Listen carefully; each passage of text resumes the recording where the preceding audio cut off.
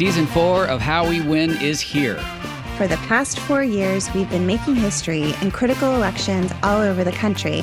And last year, we made history again by expanding our majority in the Senate, beating election-denying Republicans in crucial state house races, and fighting back a non-existent red wave. But the MAGA Republicans who plotted and pardoned the attempted overthrow of our government now control the House, thanks to gerrymandered maps and repressive anti-voter laws. And the chaotic spectacle we've already seen shows us just how far they will go to seize power, dismantle our government, and take away our freedoms. So, the official podcast of The Persistence is back with Season 4. There's so much more important work ahead of us to fight for equity, justice, and our very democracy itself. We'll take you behind the lines and inside the rooms where it happens with strategy and inspiration from progressive changemakers all over the country. And we'll dig deep into the weekly news that matters most and what you can do about it with messaging and communications expert, co-founder of Way to Win, and our new co-host, Jennifer Fernandez-Ancona. So join Steve and I every Wednesday for your weekly dose of inspiration, action, and hope. I'm Steve Pearson. And I'm Jennifer Fernandez-Ancona. And this is How We Win.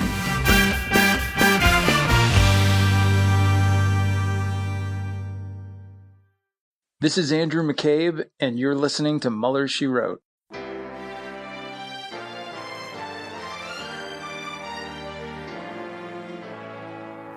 So to be clear, Mr. Trump has no financial relationships with any Russian oligarchs.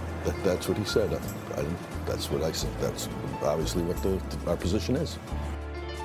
I'm not aware of any of those activities. I have been called a surrogate at a time or two in that campaign, and I did not have communications with the Russians. What do I have to get involved with Putin for? I have nothing to do with Putin. I've never spoken to him. I don't know anything about him other than he will respect me.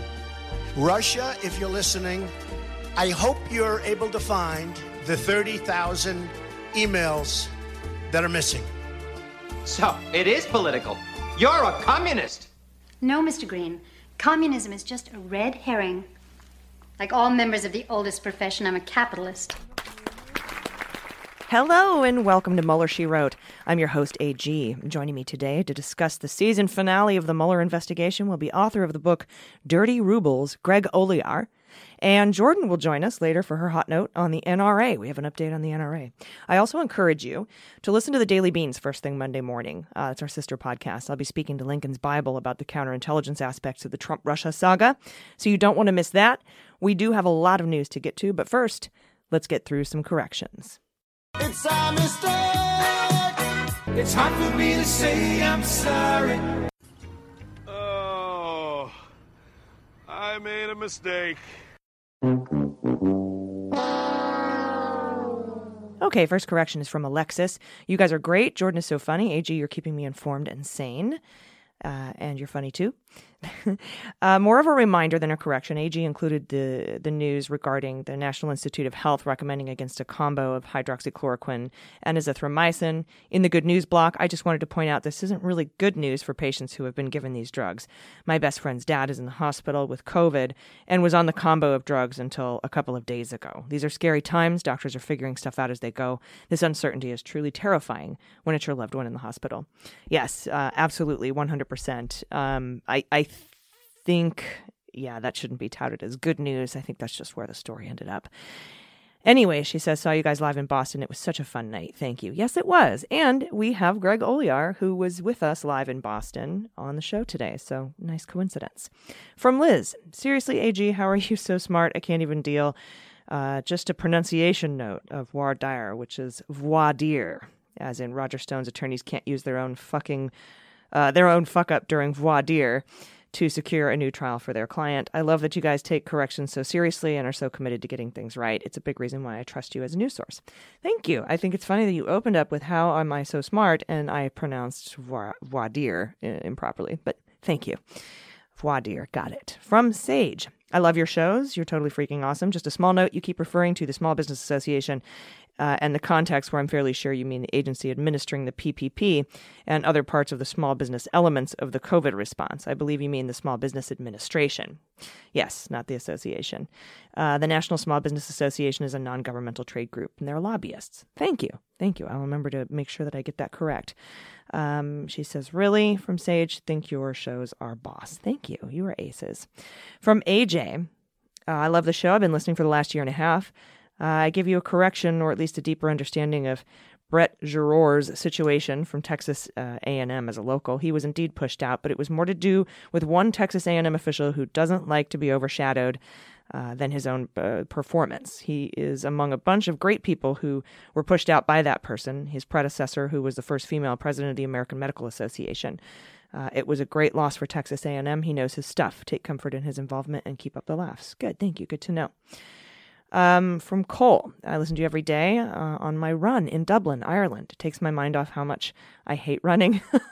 Jordan mentioned UK Health Minister today, Matt Hancock. Figured you'd like to know he's actually known locally as Hat Mancock.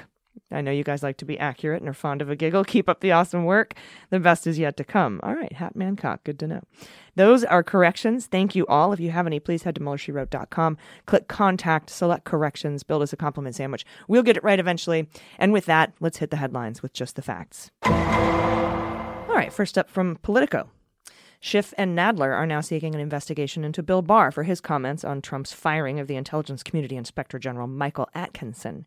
As we all know, on April 9th, Barr told Fox News and Laura Ingraham from the Ingraham angle, which is what I call the Ingraham angle, that Atkinson deserved to be fired. Barr said he deserved to be fired because he violated Justice Department protocols. But that falsely impugns what Atkinson did. And according to Schiff and Nadler, Barr making those comments violates the Department of Justice Code Professional Conduct. In other words, he lacked candor. Ha-ha. Sound familiar? Barr lacked candor. As you know, Atkinson is the guy who told Congress about the Ukraine whistleblower complaint. Barr tried to write up a new rule really fast using the Office of Legal Counsel, saying Atkinson wasn't supposed to do that, but the law is pretty clear. And for Barr to tell the public that Atkinson broke the rules is a lie, and conduct on becoming an attorney general, or any executive branch employee for that matter. So he lacked candor. And the SISI, the Senate Select Committee on Intelligence, has released Volume 4 of its 5-part series on the Trump-Russia investigation. And this comes just a day after Trump called the FBI human scum at a press briefing for coronavirus and had Bill Barr release some cherry-picked footnotes from the Inspector General report on Carter Page's FISA warrant. How convenient. This Republican-led review from the Senate Intelligence Committee of the Russia investigation undercuts Trump's claims that Obama-era officials sought to undermine him while investigating the attack on our 2016 election. The 3-year review by the Senate Intelligence Committee found that the intelligence community assessment that pinned blame on Russia, that thing that came out in January of 2017 that Obama ordered, and it outlined its goals, that assessment outlined its goals to undercut American democracy. The Senate Intelligence Committee found that report was fundamentally sound and untainted by politics or bias or anything. The ICA, which is what we call the Intelligence Community Assessment, reflects strong tradecraft. That's what the Senate Intelligence Report says. Quote, sound analytical reasoning and proper justification of disagreement in the one analytical line where it occurred. And that's according to Burr, Senator Burr. He said the committee found no reason to dispute the intelligence community's conclusions. And it's important, this is important, because as we know, Barr has tasked Durham with investigating aspects of the ICA into Trump-Russia. He was specifically going after Brennan and Rogers, saying that because the CIA disagreed with the FBI and the NSA on the level of confidence that Russia interfered to help Trump, that the whole thing is just shot to shit. I think the NSA and the FBI had a high level of confidence, and the CIA had more of a moderate level. I think that was where the disagreement was, and there was one analyst, or a group of analysts that came to those conclusions. And Senator Burr said that there was strong tradecraft, sound analytical reasoning, and proper justification of the disagreement in the one analytical line where it occurred. And that's this one particular line. So this is, the Senate Intel report looked very closely at that analysis. And that disagreement, and again found it was solid. Russia totally helped Trump, whether you're moderately sure or highly confident. There was no political bias in that analysis. No wiretap of the Trump campaign, nothing shady about the investigation. This is going to make it very difficult, as if it weren't already, for Barr to steer Durham into any kind of conclusion otherwise. Just like the McCabe case, or just like the Horowitz IG reports on Comey and McCabe and the Page FISA, they've got nothing. They're delaying because they're waiting for something, anything, to fall into their lap that they can use. But the FBI did such a good job in this case, they're actually having a hard time finding anything wrong outside of the handful of errors that occurred in the Carter Page FISA application, which Rod Rosenstein approved, and it was still concluded by the Inspector General that that wouldn't have changed the outcome had those errors not been made. They're grasping at straws. It's blatantly obvious to anyone that can rub two brain cells together. But if this administration doesn't like the findings, they don't release it. Ask yourself where the New York FBI Field Office Inspector General report is. Where's that thing? It's been due for over a year. So Chapter 5 of the Senate's review, the forthcoming Chapter 5, will include the counterintelligence aspects and should be released before the election. It's expected to be about 1,000 pages, and it's in the editing phase at the moment. I'll speak a bit about what to expect in that report later with Greg Olear.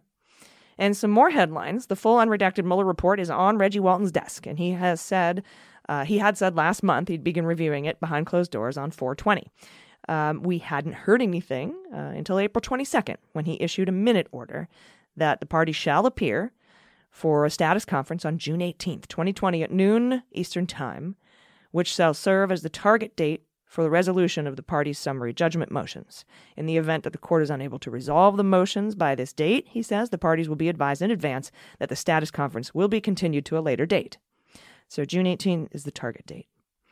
And in other news from Washington Post, Flynn's defense lawyers claim, without evidence or specifics, that a review of materials from the Department of Justice include stunning evidence of FBI misconduct. The alleged evidence remains under seal, but Sidney Powell claims the FBI set Flynn up and he's been framed. Now, Flynn is guilty of lying to the FBI about his calls with Kislyak.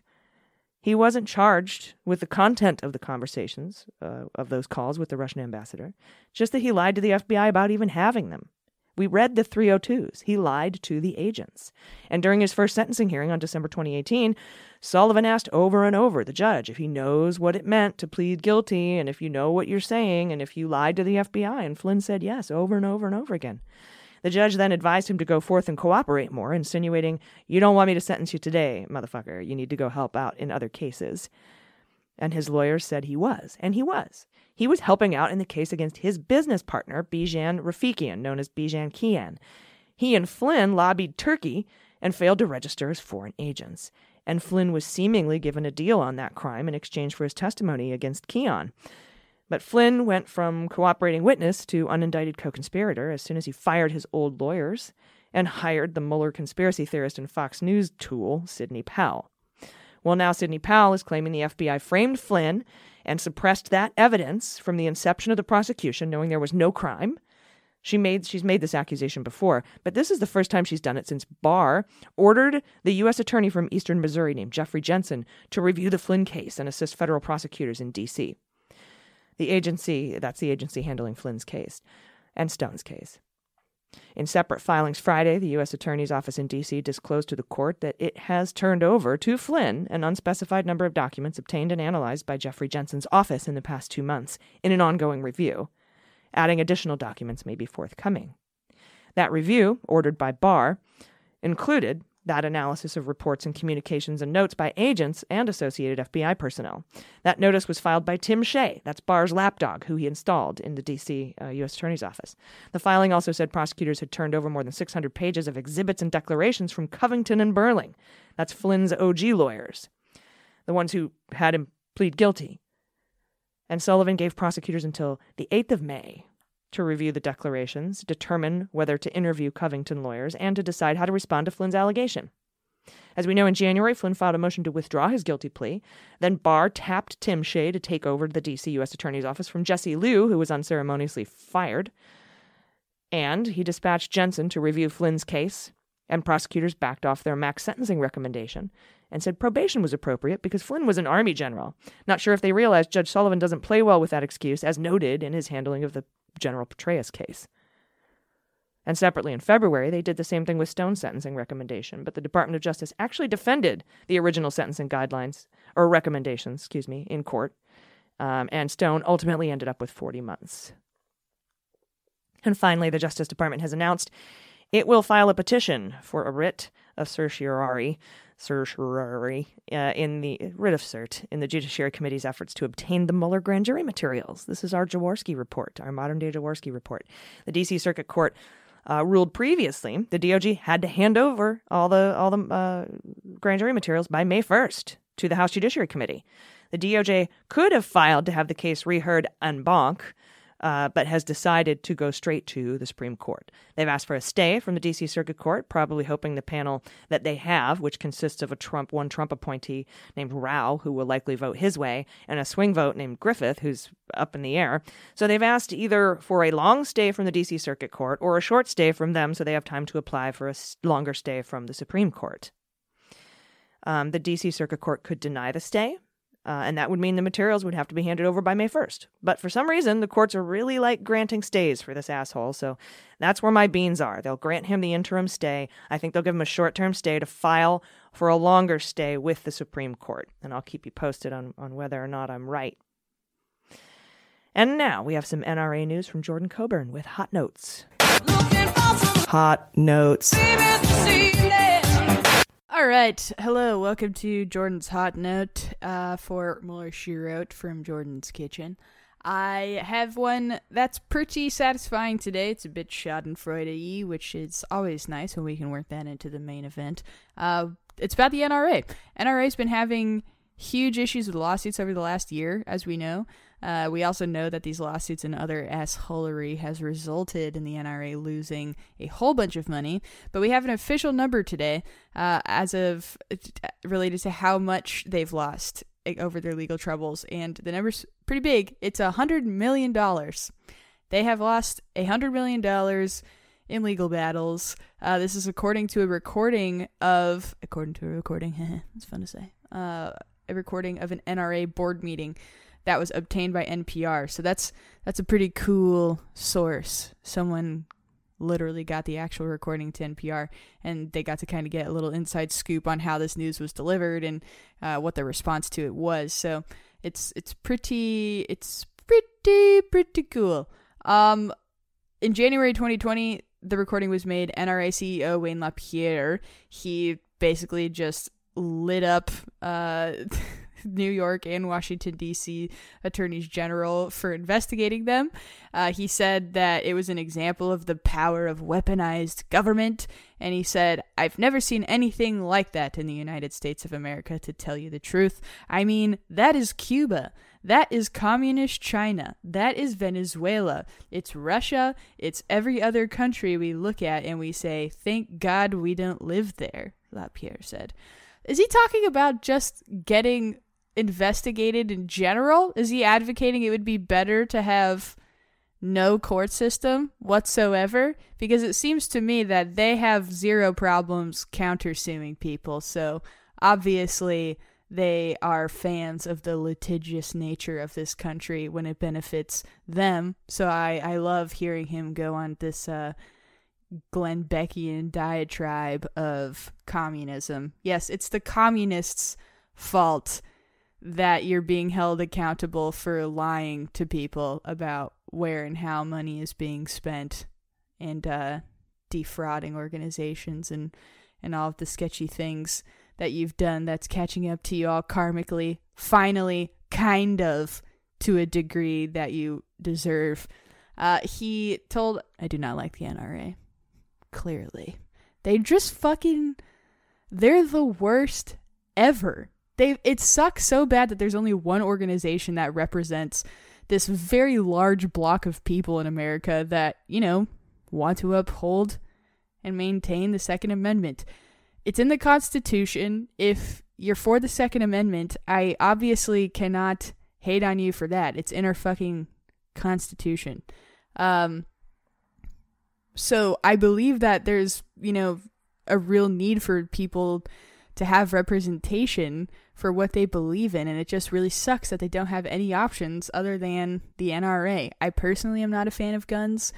We had a nice, I was going to self-promote my other podcast, but I don't need to do that here. That doesn't need to happen. My point is, I've talked to people that feel, very strongly one way and the other, and I happen to feel very strongly in the one way. But I still believe that people should be able to advocate for wanting that right that is afforded to them in the Constitution. And it sucks that the NRA is the only option. If there was another option, I'm so curious to know how many people would divert their funds or their support from the NRA to another organization. Maybe they wouldn't, because it would be a thing of them needing this group to have enough lobbying power for them to think that their dues are actually going to do anything. But I really hope, for people's sake who believe in guns, they can believe in them as if they're like an imaginary friend or something. They kind of are in one way. But anyway, it would just be nice if y'all had other options for the people that are for guns. So Wayne LaPierre, he told the NRA's board of directors in the meeting that the organization has had to make $80 million in cuts to stay afloat. $80 million. That's a decent chunk of change. Since last year, since those investigations from New York and DC attorneys general started into the NRA's finances, 8 board members have resigned over the last year. And the NRA has also been stuck in that legal battle with their longtime public relations firm that we've covered, and that's ongoing. LaPierre said that the scandals have consumed his organization since 2018 and that it's cost the group dearly. He said, quote, "The cost that we bore was probably about $100 million hit in lost revenue and real cost to this association in 2018 and 2019. I mean, that's huge. It is huge, and it's deserved. It's not huge enough, really.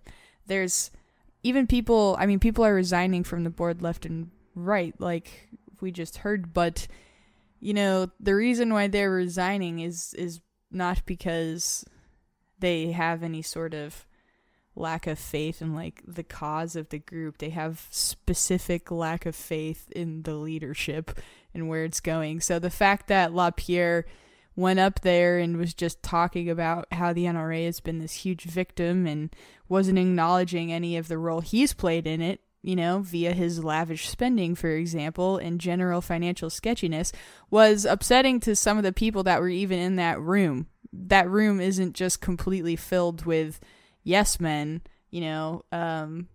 it's people that want to still have a stake in an organization that they believe is operating how they think it should be operating, which is transparent, even though this is all relative, obviously, because the whole premise of so much of what that organization does is not transparent. But it's okay to be not transparent with the other people, that are being affected by their non-transparency. But once you start affecting the board members themselves with the non-transparency, that's when shit gets fucked up. There's a guy named Ron Carter who's one of those people. He's the vice president of Save the Second, and that's an organization that, is just a bunch of NRA members basically who are urging financial reform and accountability within the NRA. He said of the meeting, and what Wayne LaPierre was saying, he said the repeated statement from LaPierre about the $100 million cost to the NRA should have come with an apology for having manifested the situation, Carter told NPR.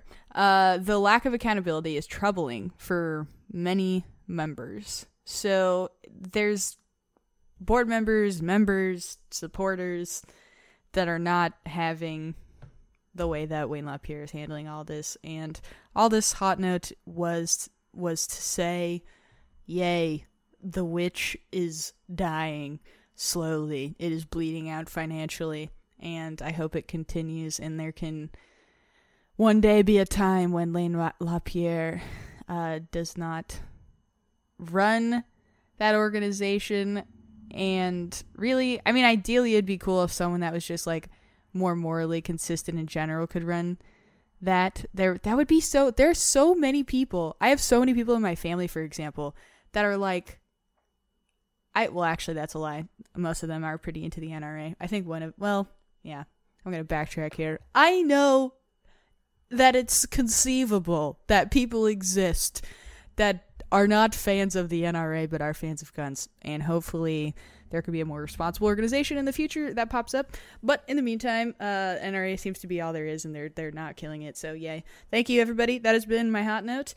And have a great Monday. Thank you for listening, and be well and stay safe. Love you guys. Bye. Hey, everybody, welcome back. Joining me today is author of the book Dirty Rubles, An Introduction to Trump Russia. Please welcome Greg Olear. Greg, thanks for speaking with me today. Thanks for having me back. Yeah, of course. How are you? How are you holding up? How's everything going in your neck of the woods?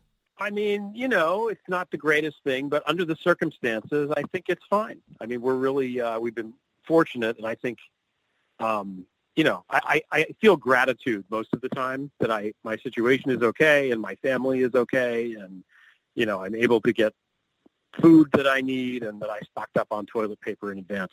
So, I'm feeling good. Good. I'm glad to hear it. I think the last time we saw each other was when we did the show together. Where were we? Boston? Yeah, we were in Boston. There was a crowd of people. Remember when you could have crowds of people? That was fun. Yeah, we had a few hundred people in a building. Look at us. Yeah. Yeah. Awesome. Well, I'm glad to speak to you again. And the reason I wanted to is because you've been doing a lot of writing recently, and specifically about a topic that I've been asking about, and I know you've been asking about for a while, what it seems like forever now.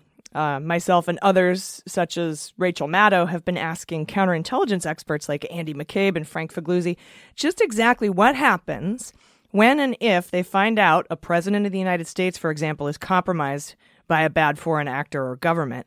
Meaning, who do they tell, right? Because the president is the guy, but if he's the problem, what do you do? And you've recently put together a piece positing that it's just time to come forward to the public. And I was wondering if you could talk a little bit about what you've concluded and how that process went for you. Yeah, well, first it was a series of 3 pieces written with Lincoln's Bible, who was an expert researcher on all things mob and the IC. And we wrote this on Substack. I have a Substack page called Prevail. So there's 3 pieces that are there.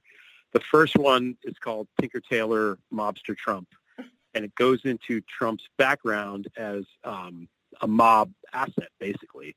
His father, Fred, was a mob asset. He was one of the first fronts for the mafia. Fred was about the same age as Meyer Lansky. Meyer Lansky invented money laundering, criminal money laundering. So he really got in early on the ground floor as being a front for the illicit activities, because in order to launder money, you need people that are quote-unquote legit businessmen who will operate as fronts for you. And Fred did that, and Trump was born into it. So he doesn't really know any other way. And there doesn't seem to be any argument that Trump was mobbed up. I mean, he was doing real estate deals in Manhattan in the 70s and 80s, and in order to really do that, you sort of have to at least touch that world. But he had connections. He used his that he was a confidential informant for the FBI and for law enforcement. So if something would happen with one of the mobsters that he was dealing with, he might have gotten into some trouble and was being investigated. All of a sudden, the mobster would get arrested and the investigation into Trump would go away. So the speculation is that he's a confidential informant for the FBI and has been for a long time. And I don't think this is a terribly controversial position even. There's enough people have sort of come forward and said, yeah, that's, he did this, he did that. What the exact details are, obviously we don't know, because the only way a confidential informant is going to be outed is if he or she, he in this case, outs himself, like Felix Sater did, for example, or if someone basically breaks the law and doxes him, which people in the FBI are not going to do because it's illegal. And it also erodes the trust in the institution that is necessary for future confidential informants to go to the FBI.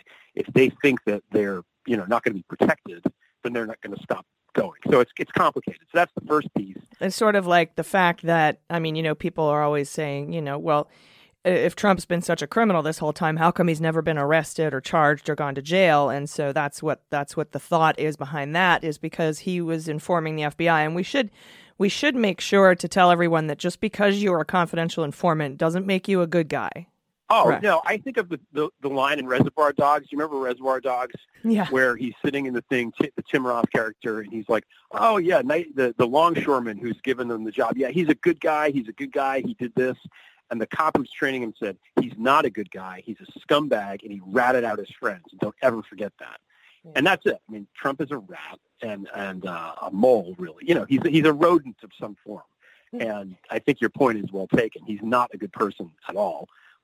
He's disloyal, which is ironic because he demands loyalty of everyone, but is himself disloyal.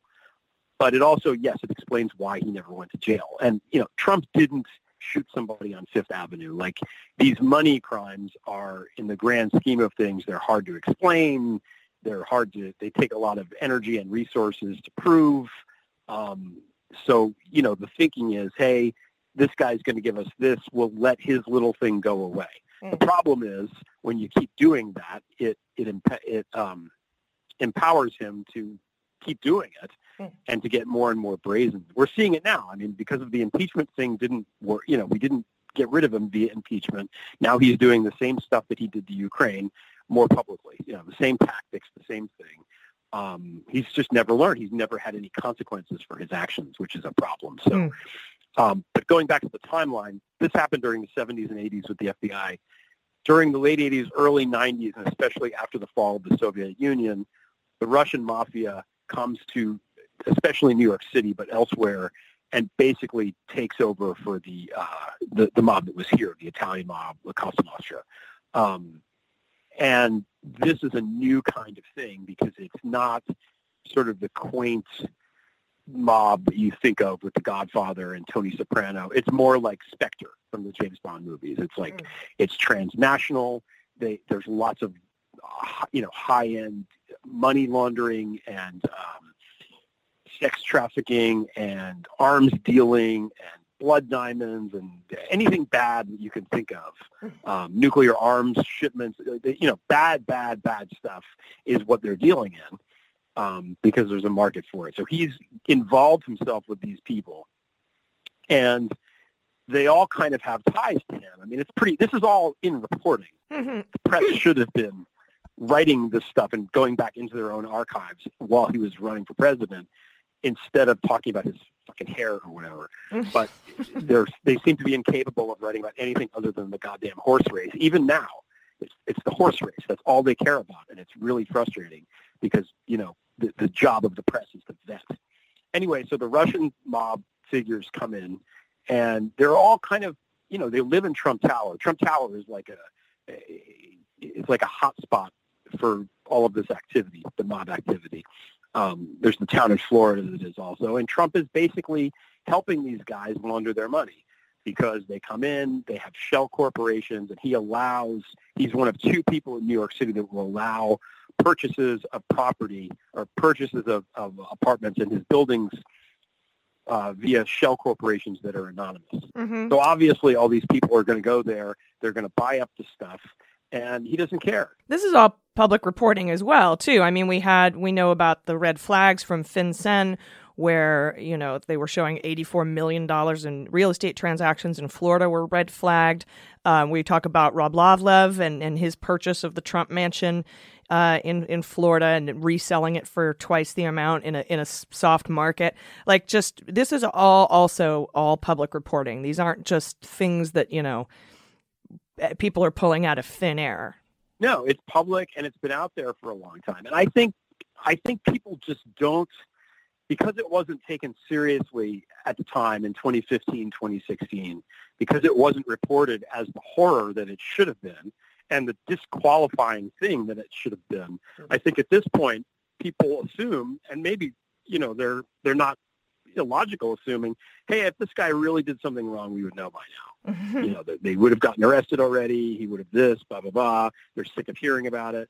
But I also think people don't really understand how evil these people are that he's doing business with, and the kinds of things that they do. And there is no bottom. We say that about Trump all the time, but he's just doing what his overlords command. They have no bottom. Yeah, and the way that the media was portraying it, even the public reporting, was like, oh, well, Prigozhin, he's a chef, and he owns a catering company, and they do the meal contracts for the Russian army. That's what that guy does, And you're like, well, he does other things, too. Yeah, and they just won't call it what it is. And again, maybe they have reasons for doing so. I mean, they're afraid, or they don't. It's hard to change the narrative mid-stride. And most of these media, especially on TV, they just care about the horse race. And, oh, my God, Trump said the darndest thing, every goddamn day. And it continues still. He says some dumb thing, and everybody stops what they're doing and just talks about it constantly. And it's like, guys, stop. Just talk about what we know about the guy and educate the public why the guy is bad. I mean, he knew about the virus and the outbreak in at least November and did nothing about it for months. I mean, the only explanation for that is that he doesn't care. He's actively trying to kill us all, either to monetize it or because that's what his masters in Moscow want. That and to win the election. But this is his view, and we know, to keep basically the only thing he's got to run on is the economy.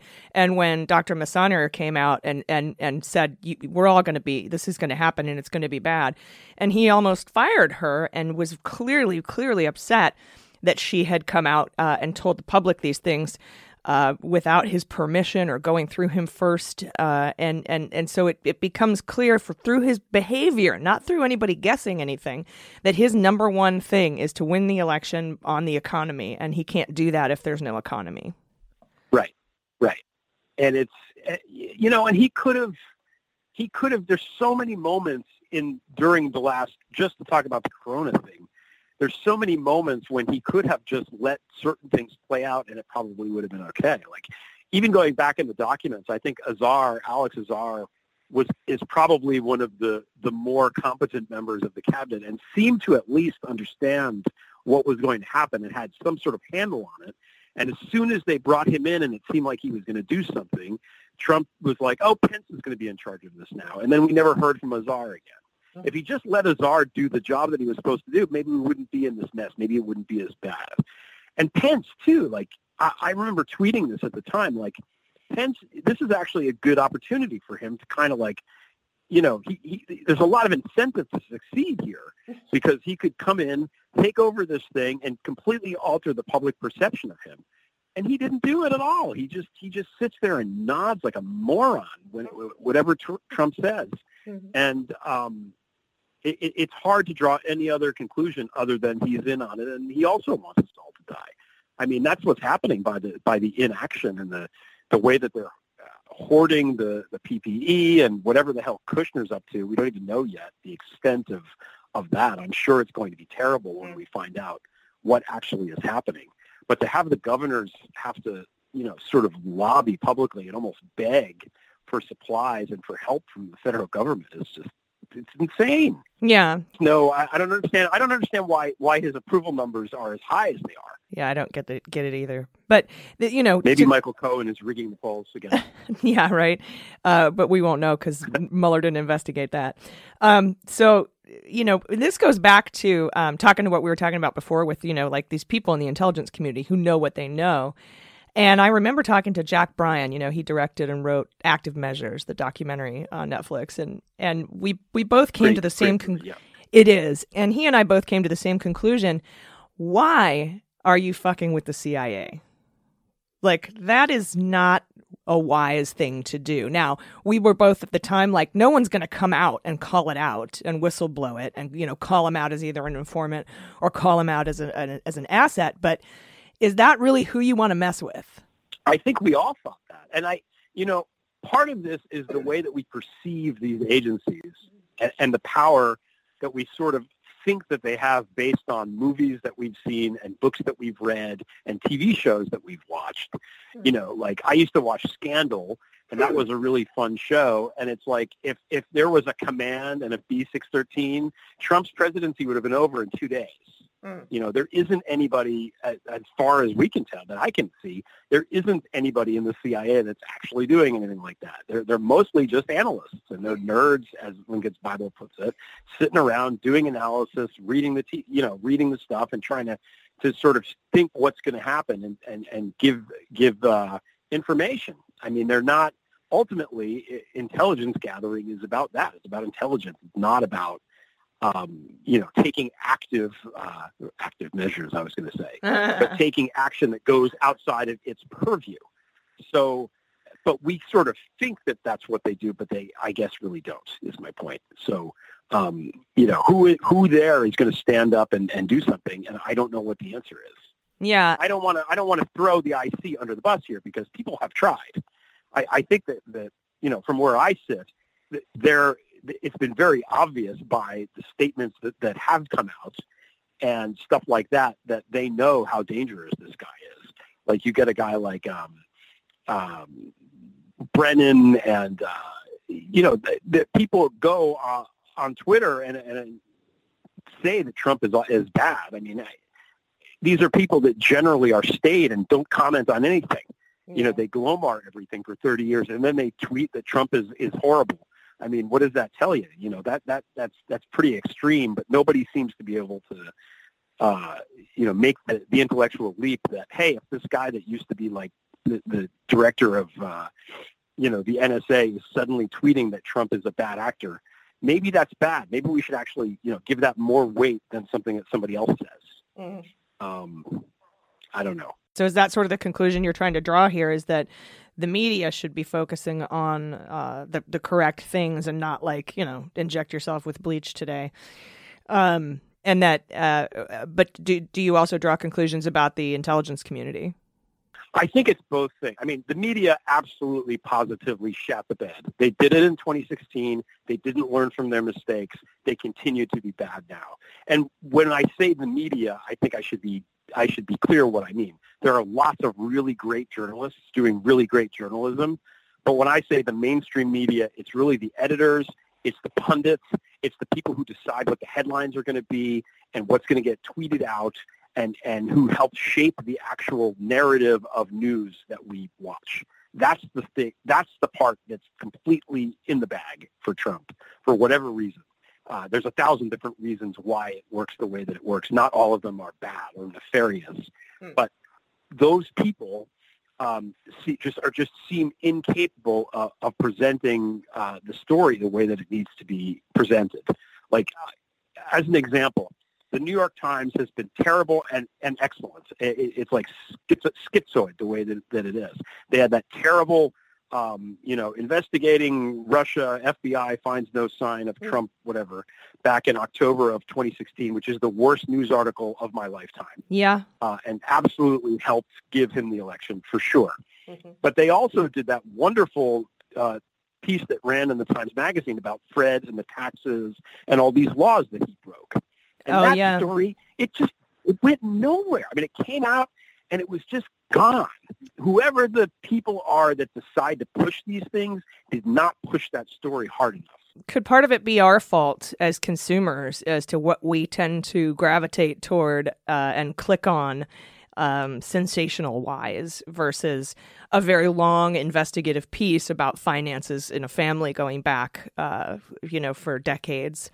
I guess we get to a chicken and egg situation. Which came first, the idiot electorate or the asshole media? Which came first? And I honestly don't know the answer to that, but I can promise you that story didn't do well, partly because it wasn't pushed. It was probably on page 6 or something. Oh, it was in the magazine. That's right. And secondly, because it's boring AF. Nobody's going to read it. I mean, not to folks like you and I. or people who are probably listening to this program.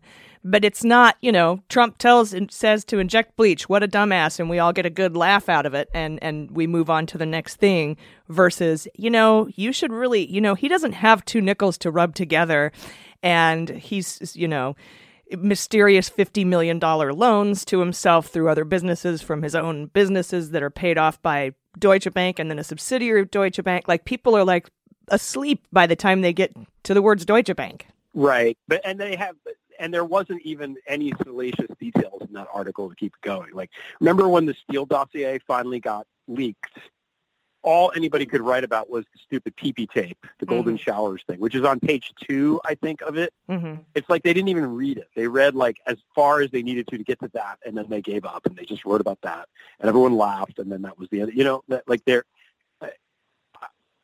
Yeah, I don't know. I think it's partly the media's fault, and it's partly the IC's fault for not utilizing the media better. And at this point, I don't know, hindsight is 20/20. I think they were always hoping that something would happen that would mean that they didn't have to take any possibly illegal action to prevent, to come out, the whistleblower, whatever you want to call it. Like, I'm sure that when he was impeached, they were probably like, great, he's impeached. Now we can put him on trial and this will happen. And of course, the Republicans just didn't allow a fair trial. Mm-mm. And, how do you even game plan for that? Like, you kind of have to assume if the game isn't even played fairly in the United States at that level, I mean, you can't pin that on the IC either. I mean, that's the fault of the Republicans. And it's also the fault of Roberts, by the way, who just sat there like a potted plant and didn't do anything and allowed this travesty to happen. And if he was removed at that point and Pence is there, maybe the coronavirus doesn't kill as many people, by the way. Oh, of course. Totally. I would put all the money we don't have in the bank anymore on that. But anyhow, so to wrap this up, any silver linings, any conclusions, any proverbial Trumpian light at the end of the tunnel that you might or might not see, or is this just how it is, and we have to either learn from it and move on, or perish like sweater bunnies? What's the deal?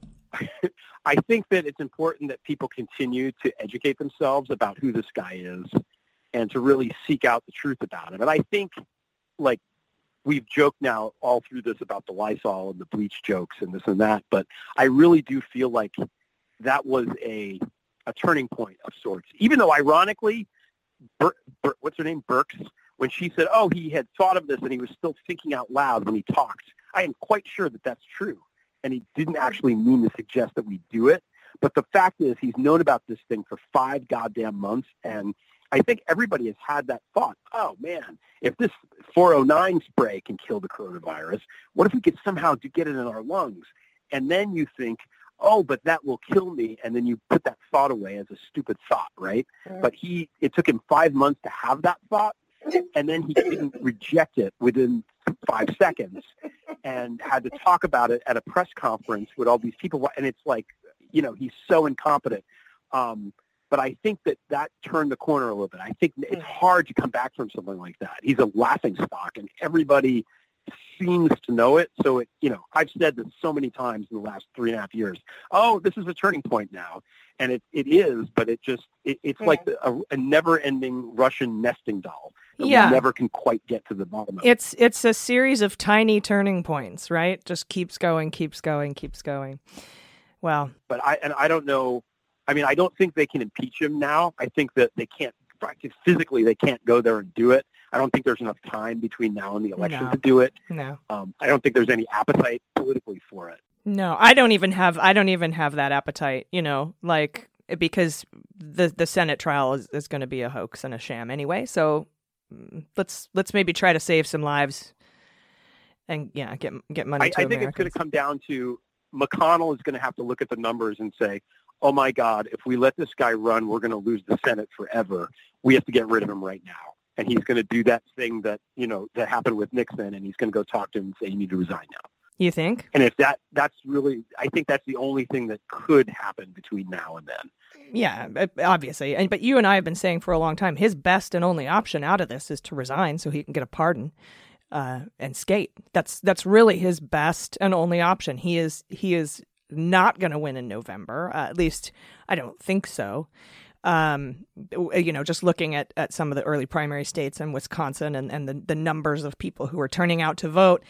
And if he loses the economy, which he has, again, what's he going to run on? And so, the writing's on the wall, but we'll see how he handles it. He doesn't seem to be like, a lot of folks are saying he doesn't seem to be like the kind of guy to just walk away, But I disagree. I mean, I think he is the kind of guy to walk away. I think he's a big wimp, and he always has been. And he's historically, he's been very happy to walk away from, I'm going to sue you and da-da-da, and then there's a quiet thing that happens and he gives up.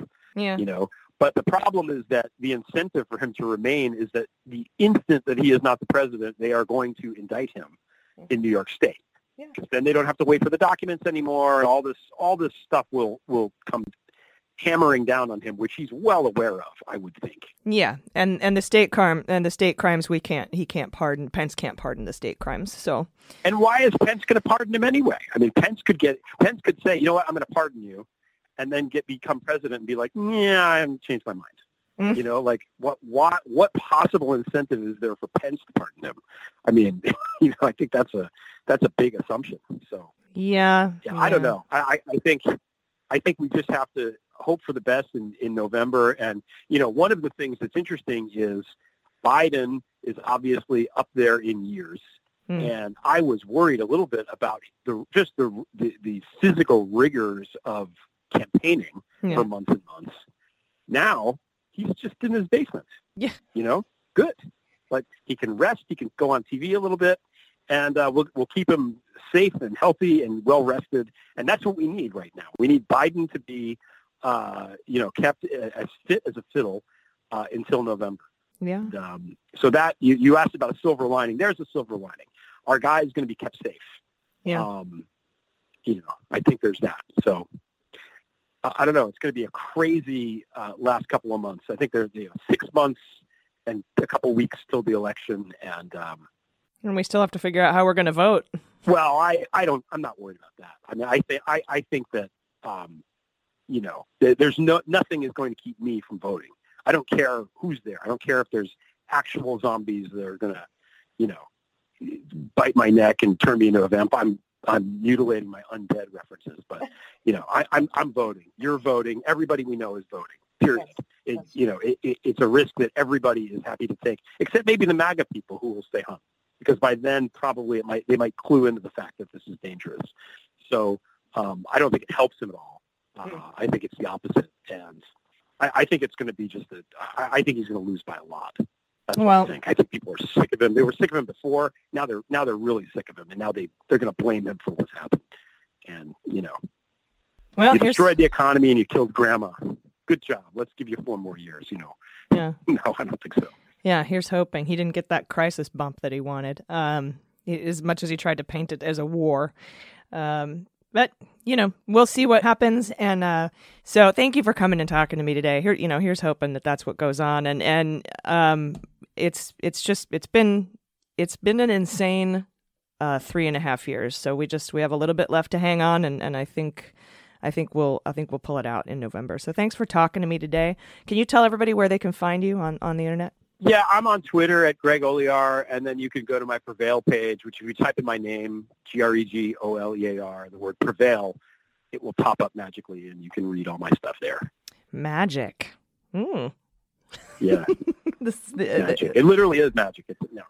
I don't. When you think about the Wi-Fi and how these things work, it sort of does feel very magical. It's quite magical. And thank God, by the way, for the Wi-Fi and the technology and all this stuff, because quarantine would be very, very difficult without those things. 100%. So. All right. Well, thanks for joining us. Yeah, and we'll talk soon, I'm sure. I'd like to get back on the phone with you after these SCOTUS cases and the Mueller grand jury material stay request is decided. I'd like to see where you think all that's going. And Judge Reggie Walton is going to be, reviewing the unredacted full Mueller report and having a session about it on June 18th. So that's going to be a fun summer activity. So we'll be in touch. So thanks very much, everybody. Greg Olear. All right. Stay safe. You as well. All right, everybody, that is our show for today. Thank you. Again, the cocktail meet and greet was so much fun. I haven't played music in so long. My fingers hurt from the guitar, but maybe it's time to get my calluses back while we're sitting here in quarantine. So thank you for joining us for that. That was absolutely amazing. And thanks to Wheatus for coming on and playing songs with us. That was so much fun. Everybody, please take care of yourself and take care of each other. I've been AG, and this is Mueller, She Wrote.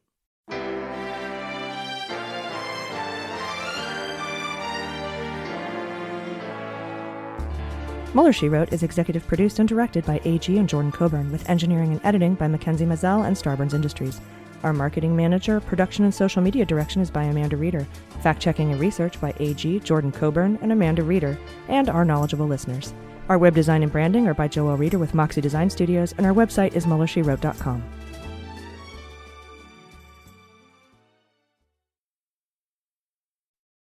They Might Be Giants have been on the road for too long. Too long. And They Might Be Giants aren't even sorry. Not even sorry. And audiences like the shows too much. Too much. And now They Might Be Giants are playing their breakthrough album, Flood. All of it. And they still have time for other songs. They're fooling around. Who can stop They Might Be Giants and their liberal rock agenda? Who? No one. This ad was paid for with somebody else's money. MSW Media. Hi, this is John Cryer, and I am hosting a new 7-part true crime podcast called Lawyers, Guns, and Money that'll challenge everything you think you know about U.S. covert operations and presidential misconduct. From Jack Bryan, the director of American PSYOP, comes the incredible true story of John Mattis, a newly sworn-in Miami public defender in the 1980s who has found himself completely in over his head. I step off the plane, and there is a van with a couple guys with Uzis. And one of them in broken English said, "Welcome to Bogota, John." Mattis's first felony defendant has been arrested for having a machine gun and tells Mattis a dangerous secret.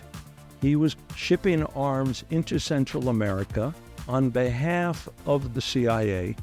As a first-time lawyer, I want to act like I know what I'm doing. But with the help of a Colombian drug smuggler, how much money the CIA raised by hitting up drug dealers? A lot of money, millions of dollars. An Alabama mercenary, they were prepared to die to the last man. I saw this in them. I saw the fire in their eyes. And they made me their war chief. And a newly elected senator, John Kerry. We are looking at allegations of drug running, gun smuggling, conspiracy to commit murder and murder itself. He'll fight to free his client. The judge said, "Show me in a courtroom how we were at war." Expose an illegal war being run by the White House. I mean, I wanted him involved, but I didn't want to be on record as doing it. And somehow stay alive in the process. I just escaped a kidnapping by the CIA in Costa Rica. This is Lawyers, Guns, and Money.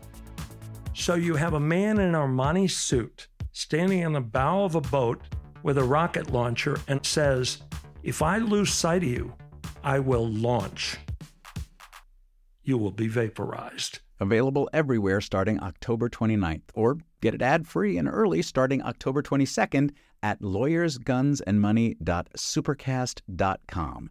There you'll find bonus episodes along with exclusive content. Subscribe now.